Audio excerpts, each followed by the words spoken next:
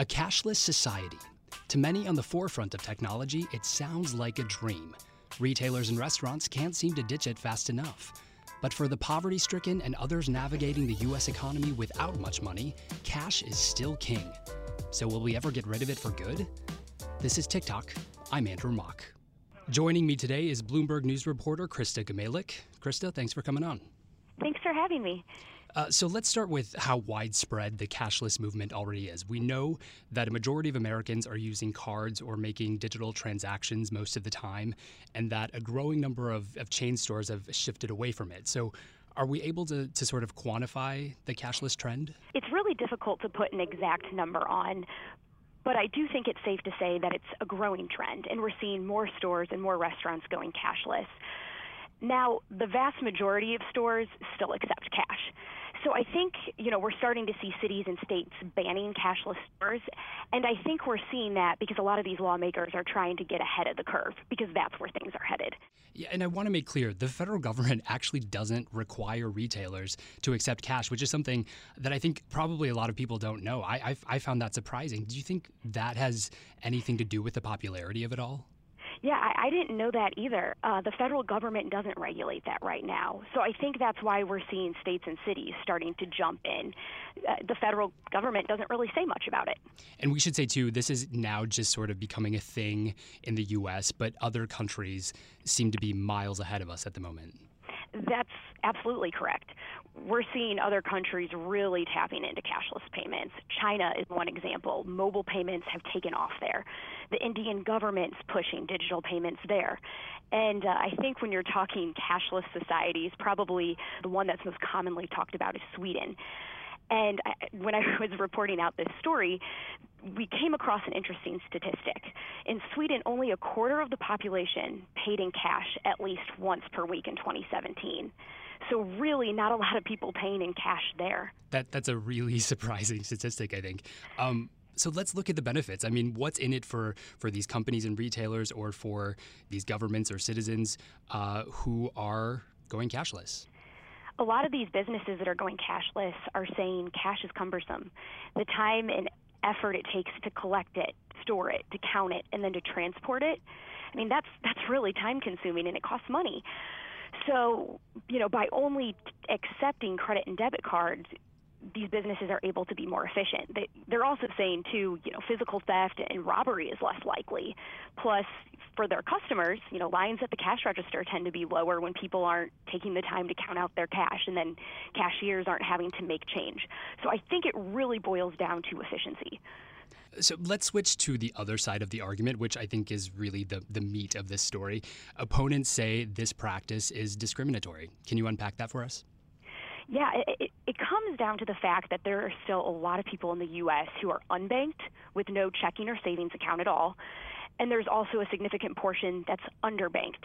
I believe it was something like 6.5% of U.S. households are unbanked, and then another 19% on top of that who are underbanked and don't have access to all the financial services that they need. So because these people have difficulty accessing credit and debit cards or mobile payments, they wouldn't be able to buy goods from a cashless store. There's a ton of different reasons that people are in this position, that people are either unbanked or underbanked. The homeless obviously are affected, but even those living paycheck to paycheck, which is a large portion of the U.S. population, they might not have enough money to meet minimum account bank balances. Bank fees scare other people away, and then privacy and security are concerns that come up. So I want to switch to the privacy argument, which is something you've actually mentioned twice. And what I find interesting about this issue is that it kind of exists on both sides. Like, proponents say that going cashless could cut down on theft and make payments more secure. And then on the other side, we know, like you said, there are some Americans these so-called unbanked Americans, who avoid opening up a bank account because they're also concerned about their privacy. Is there a way for a cashless society to address those concerns? I think really that's the million-dollar question, and you're absolutely right. Privacy kind of hits both sides of this issue. There's people, as you mentioned, who don't want to open bank accounts because, they don't want to be tracked by a bank, or for whatever reason they're distrustful of banks. But then you also have people who are saying if we're using credit and debit cards all the time, that makes it easier for companies to track our spending and to have data on us. And so, I don't know if there's a perfect solution. There's certainly like these in-between services that are kind of helping the under and unbanked right now, and I would be happy to talk more about that.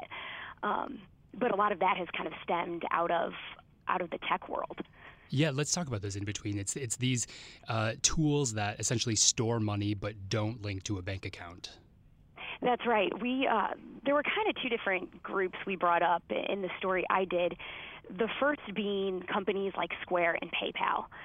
So they both have products that don't require a bank account, and they let people store money. So Square's Cash App, for example, people are able to receive direct deposits from employers. There's also a debit card that goes with it. So people that don't have a bank account would still be able to, swipe their debit card at potentially a cashless store or somewhere else. And, Square's Cash App, interestingly enough, wasn't originally designed for the underbanked, but I think the company's really found that it's reaching those groups.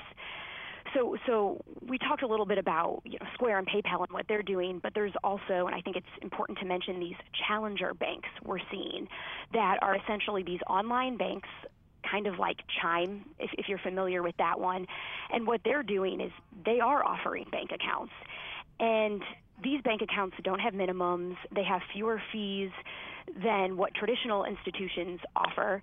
So you're seeing those products, I think, kind of resonate with the underbanked as well. And so what are these other countries that have really embraced this movement doing to address that issue with, low-income citizens? How are they tackling that problem for them and still going cashless? Well, it's a bit of a tricky issue. When I was talking to people and kind of asking that same question, it really came around to the fact that the U.S. has a very different banking system than countries like India and China and Sweden. And so that's really affected how people are able to tap into digital and mobile payments here. It's more difficult. There's, for instance, there's laws here that require financial institutions gather certain information like Social Security number from anyone who wants to open an account. And so if you're someone who doesn't have access to that information, if you don't have a Social Security number or something like that, or maybe you're not willing to share it, then you're kind of isolated here. And so our infrastructure really is what separates us, I think, in a lot of ways from what other countries are doing. And I want to close, sort of end on where do we go from here? Because I think this is an interesting issue, because if you just think about the advancement of technology, going cashless kind of makes sense. It just seems like that's where we're going. And I've seen some bold predictions, I guess, that sort of support that. But I think at least in the U.S., to me, it also seems like it may be this sort of 2 steps forward, 1 step back type of future for the cashless movement. Well, we're certainly watching what's happening here in New York, and then, of course, in other states and cities around the country. And at the same time, we're also watching to see what other solutions tech kind of comes up with. I'll leave it on this note. I talked to someone at the financial clinic in New York, which helps people in need manage their money. And I asked him, I said, are we going to ever get to this point where we can be fully cashless? And his response was, no, not yet.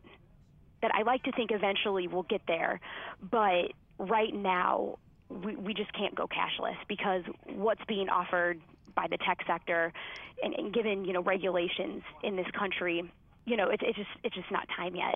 There's still people that need to pay with cash. So not yet is the short answer to that. All right.